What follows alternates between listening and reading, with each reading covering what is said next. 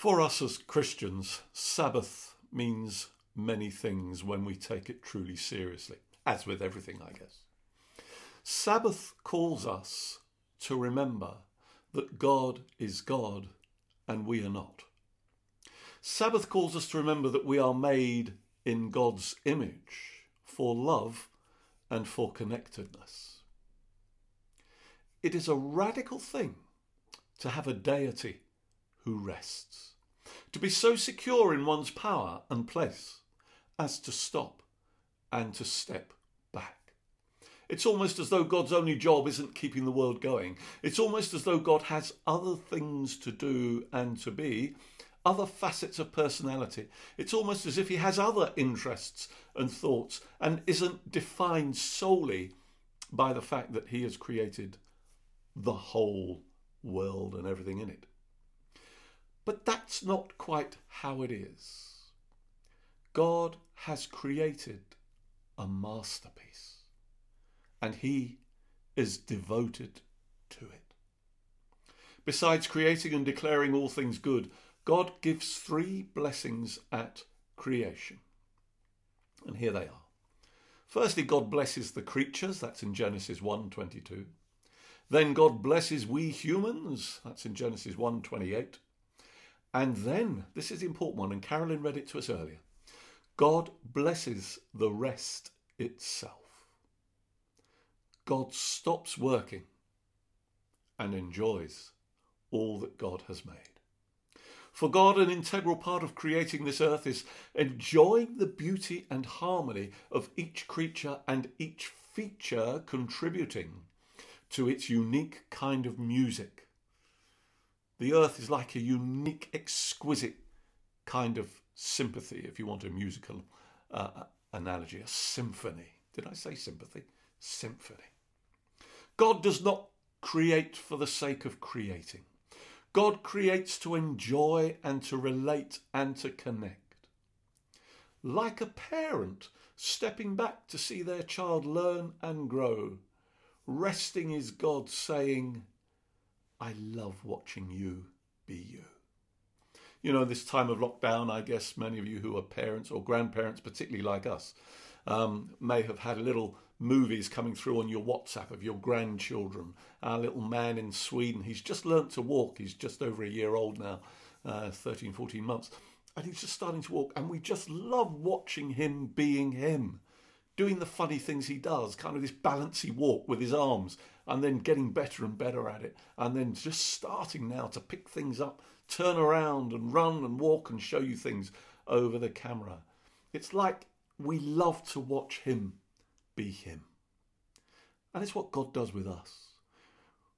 We who are made in the image of God are drawn, therefore, into his great love, his great care, his compassion, his overwatching eyes, and his rest.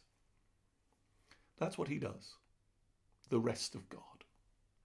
And he encourages us to be in his rest, but we don't do it very well. Let's be honest. We don't do it very well. We have too much to do.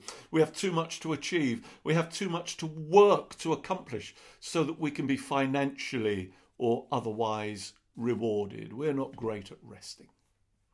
We don't really find time to stop like God. We rarely just stop in order to rest properly in God and with God. You see, if we recognise Sabbath as integral to the very being of God and to the very identity of the covenant relationship that God extends to humanity, then we will realise that our almost refusal of the Sabbath is a kind of twisting of what it really means to be human. And that's another way of saying that we distort what it means to be a child of God. If God created humanity in his image for the purpose of covenant relationship, and that covenant relationship has been marked by Sabbath rest from the dawn of time, and if that covenant relationship will come to completion in Sabbath rest, then our refusal of this Sabbath rest messes with our identity as God's children. Our refusal to rest roots human identity in simply achievement, in productivity and accomplishment. It actually comes between the life God intended for us and his own life. And refusal to rest can lead to breakdowns in mental health, obesity, depression, workaholics, broken relationships, broken families, substance abuse, and all the rest of it that perhaps you know better than I. And those of us in ministry are not exempt at all, and I hold my hand up straight away. We often engage in endless work, and then we kind of point to heaven and say, well, I'm doing this all for God. And yes, we are, but we got to rest. There has to be a Sabbath rest for everybody. It's not an obstinate refusal to Sabbath. We just don't always rest biblically, and we need teaching much more about resting like God. Now you come to the New Testament and you see that Jesus called his followers to come and rest, to lay down the unbearable burden of a life that's rooted only in human effort, only in human accomplishment. And Jesus says, let that false self die and let us embrace a rest. He did it himself. He exemplified it. And we have to be conscious of the grace, the love, and the faithfulness of God. A conscious rest time where we relax in the grace of God. In John chapter 15, as you heard earlier, Jesus invites us to abide in him.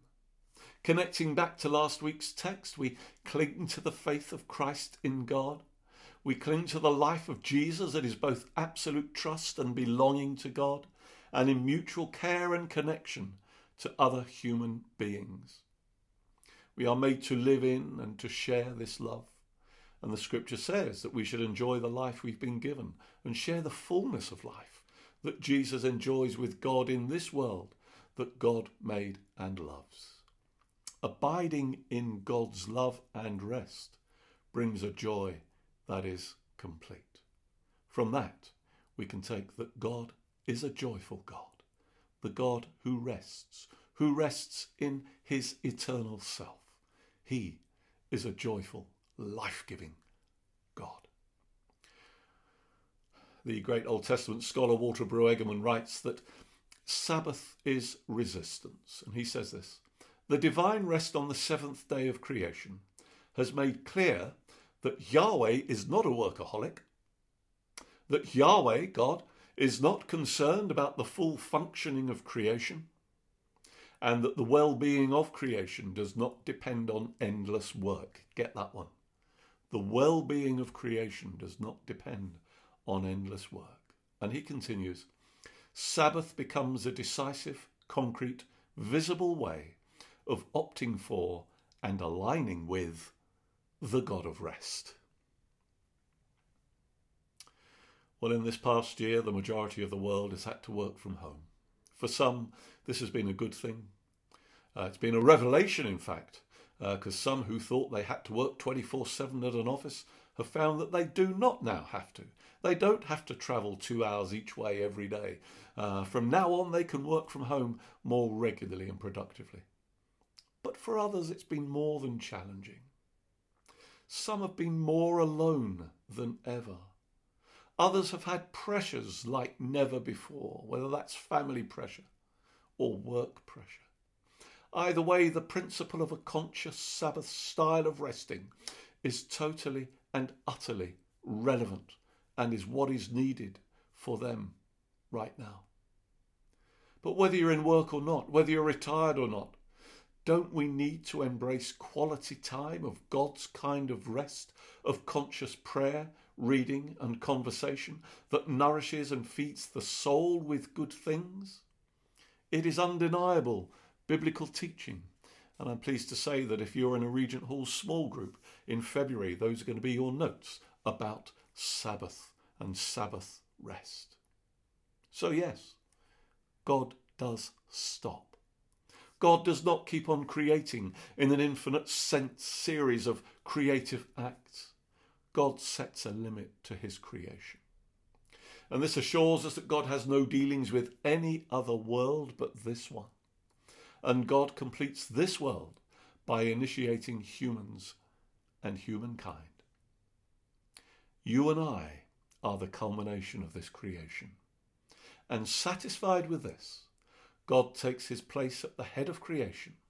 As the theologian Karl Barth states, he now ascends his throne and assumes sovereignty over his creation.